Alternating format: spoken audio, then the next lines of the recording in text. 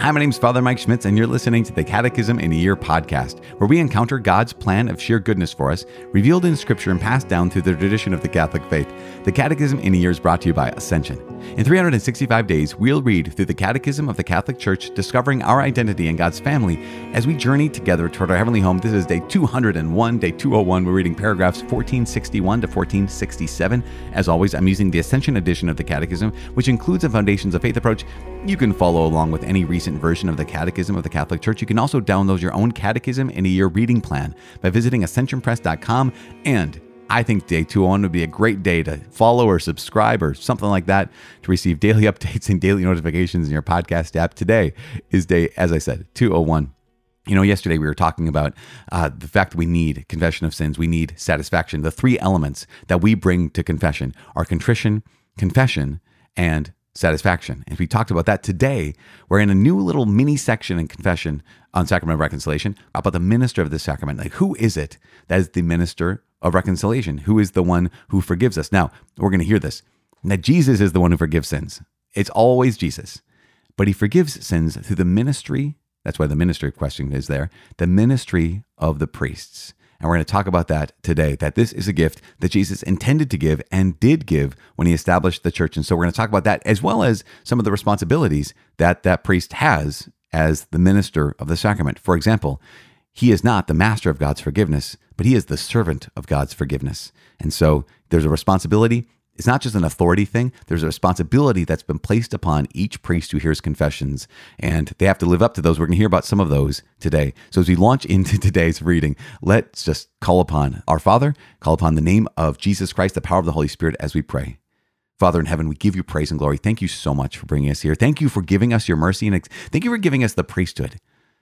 Lord God, I thank you for every priest who has ever heard my confession. I thank you for every priest who's ever been patient with me in confession and with all those who are listening. I thank you for every priest who has ever administered your mercy to all of us in our worst moments. Lord God, I ask you to please bless all those men, all those priests who have given their lives so that your mercy can touch our lives. I ask you to please bless them wherever they are right now. Lord God, I ask you to please be with those priests who have been mean in confession, have been cruel in confession, have been short, brief, curt, or even worse in confession. I ask you to please heal them, heal their hearts, help them become more like you. Help them be servants of your mercy, not masters of forgiveness. Help us all to be patient with each other. Because, Lord, on our own, none of us is enough. On our own, all of us fail. And so we make this prayer in the mighty name of Jesus Christ. And we trust in you, Father, Son, and Holy Spirit. Amen. Today's day 201. We're reading paragraphs 1461 to 1467. The minister of this sacrament. Since Christ entrusted to his apostles the ministry of reconciliation, bishops who are their successors and priests, the bishops' collaborators, continue to exercise this ministry. Indeed, bishops and priests, by virtue of the sacrament of holy orders, have the power to forgive all sins in the name of the Father and of the Son and of the Holy Spirit. Forgiveness of sins brings reconciliation with God, but also with the Church. Since ancient times, the bishop, visible head of a particular church, has thus rightfully been considered to be the one who principally has the power and ministry of reconciliation. He is the moderator of the penitential discipline. Priests, his collaborators, exercise it to the extent that they have received the commission either from their bishop or religious superior or the Pope, according to the law of the Church. Certain particularly grave sins incur excommunication, the most severe ecclesiastical penalty, which impedes the reception of the sacraments and the exercise of certain ecclesiastical acts, and for which absolution consequently cannot be granted, according to canon law, except by the Pope, the bishop of the place, or priests authorized by them.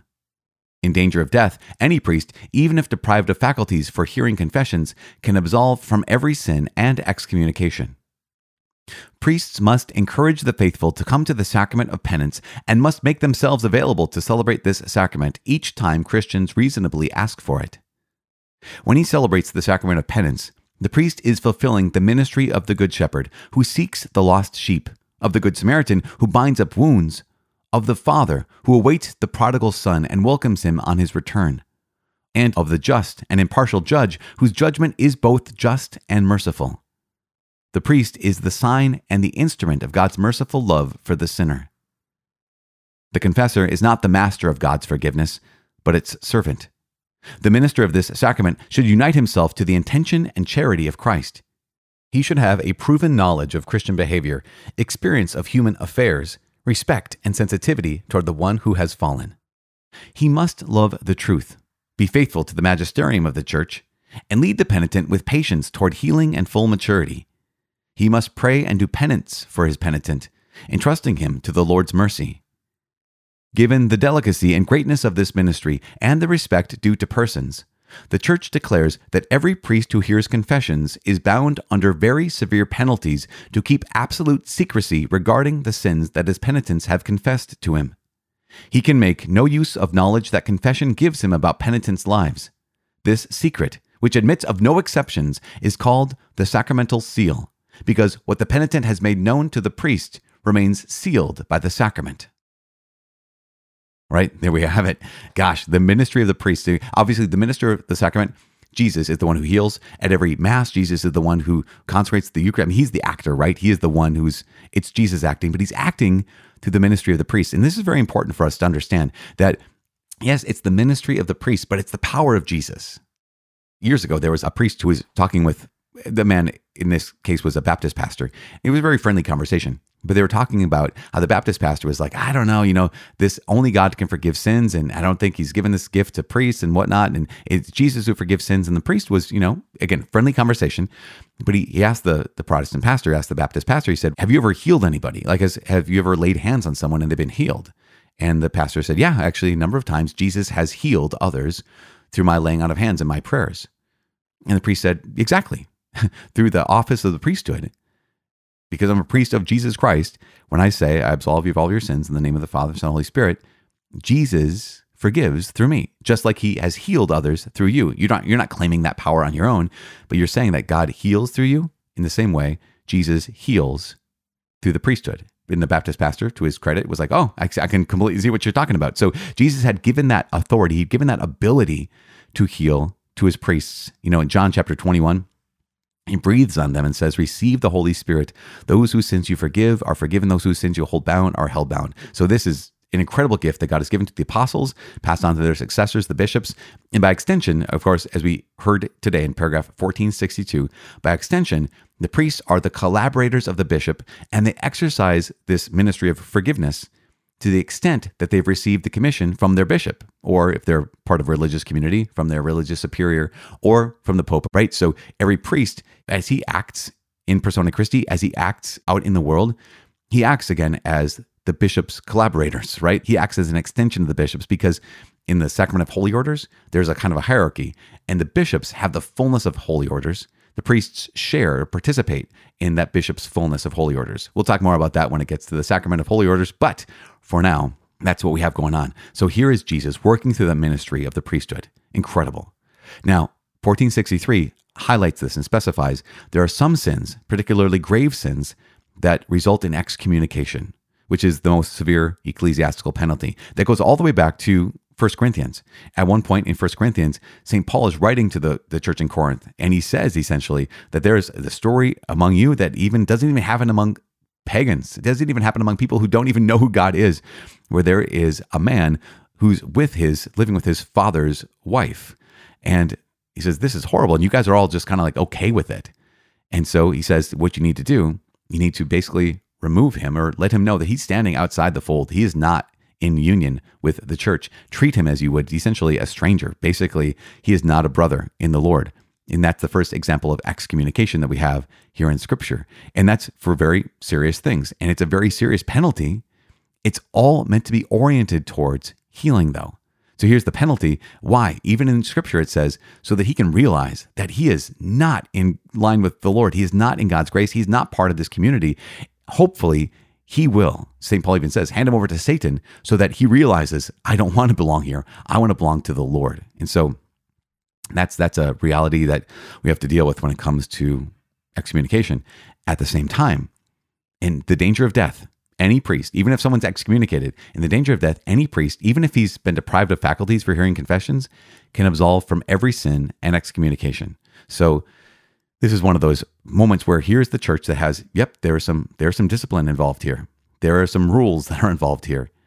At the same time, the church is the servant of God's mercy, right? The church exists to extend God's mercy into the world. And so if someone's in danger of death, even if that priest no longer has faculties for being a priest, no longer has faculties for hearing confessions, the church is like, but once a priest, always a priest. Therefore, in danger of death, even someone who's excommunicated can have their sins forgiven and be reconciled with the church in those extreme moments.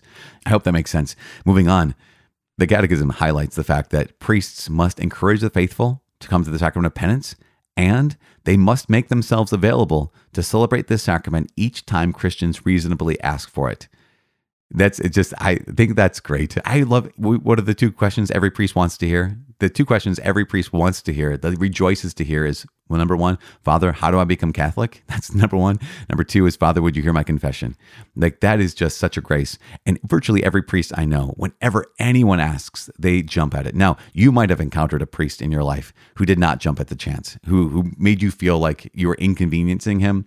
Hopefully that was just a one-off. Hopefully just a bad day for him, because his life is meant to be defined by the ministry of mercy. And yes, we all have bad days. We all have bad days.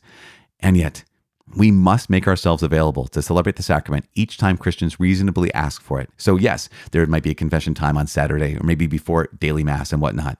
But also, if someone's reasonable and they ask for a confession, we are supposed to make ourselves available.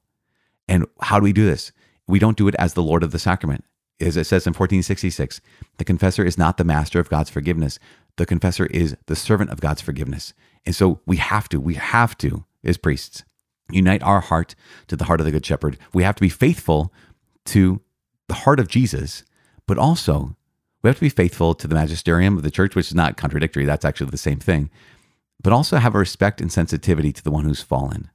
I love how it says here, he must love the truth. Man, that's so good. He must love the truth. Think about how much you and I need a confessor, a priest hearing our confession, who loves the truth. Like, of course, who has respect and sensitivity towards us when we have fallen, who has patience towards us when we've fallen, but also just loves the truth. That's so important. And here in paragraph 1466, it also says the thing I mentioned a couple days ago. He must pray and do penance for his penitent, entrusting him to the Lord's mercy. And that's the responsibility of every priest. He's not the master of God's forgiveness. He's the servant of God's forgiveness. And I have to say, in my prayer, I mentioned there are priests out there who have hurt people in confession. And that's not the rule. That would be the exception. And if you're one of those people who have been hurt, number one, I'm sorry. Number two, God's mercy wants you to come back, especially if that hurt has caused you to stay away from confession. God's mercy is for you. His invitation is still for you to come back, to hear those words of, I absolve you of all of your sins in the name of the Father and of the Son and of the Holy Spirit, to be able to freely and fully divulge whatever sin it is that you need to bring to the Heavenly Father, and do that without hesitation, without fear, without embarrassment, without shame, but to be able to show up knowing this last part, paragraph 1467, that the priest must never, ever reveal what he's heard in the Sacrament of Reconciliation. He must never, ever reveal what he's heard in confession. In fact, if a priest were to reveal what he's heard in confession, that is an automatic excommunication of the Catholic Church. Remember, the most serious ecclesiastical penalty is excommunication. And the Church says if a priest ever reveals what he's heard in confession, then he is automatically excommunicated from the Church. He has to go about a whole process of hopefully, being received back into the Church. But that's how seriously the Church takes your privacy, how seriously the Church wants you to be able to have confidence in approaching the Sacrament of Reconciliation, have no hesitation. There's the natural embarrassment. Of course, there's the natural feelings we have of hesitation, of shame. And yet the Church wants to make this a place that is not just safe, but a place of healing. Not just a place of healing, but a place of love. Not just a place of love, but a place of restoration and power. That's what it's meant to be for you. And that's what priests are meant to be. And if they're not, we have to pray for them. I know that might sound backwards, but if us priests keep failing, please keep praying for us, because this is the way God has given us his mercy, right? The way he wants to give us his reconciliation, the way he's willed to give us reconciliation is through the ministry of the priesthood. And when we have broken priests, rather than just getting mad at them, we have to pray for them. So right now, I just pray for all my brothers and for myself, that we can have the heart of Jesus, that we can have the heart of the Father, and that no one ever who approaches us in reconciliation, no one ever who approaches us in the sacrament of penance is received by anyone other than the Father's arms, by the Father's heart, by our Lord Jesus Christ. Lord God, heal the brokenness in all of us priests, and heal those wounds in all your faithful, especially those who have been wounded by a bad experience in confession. And I pray for them now. And I pray for you. Please pray for me. My name is Father Mike. I cannot wait to see you tomorrow. God bless.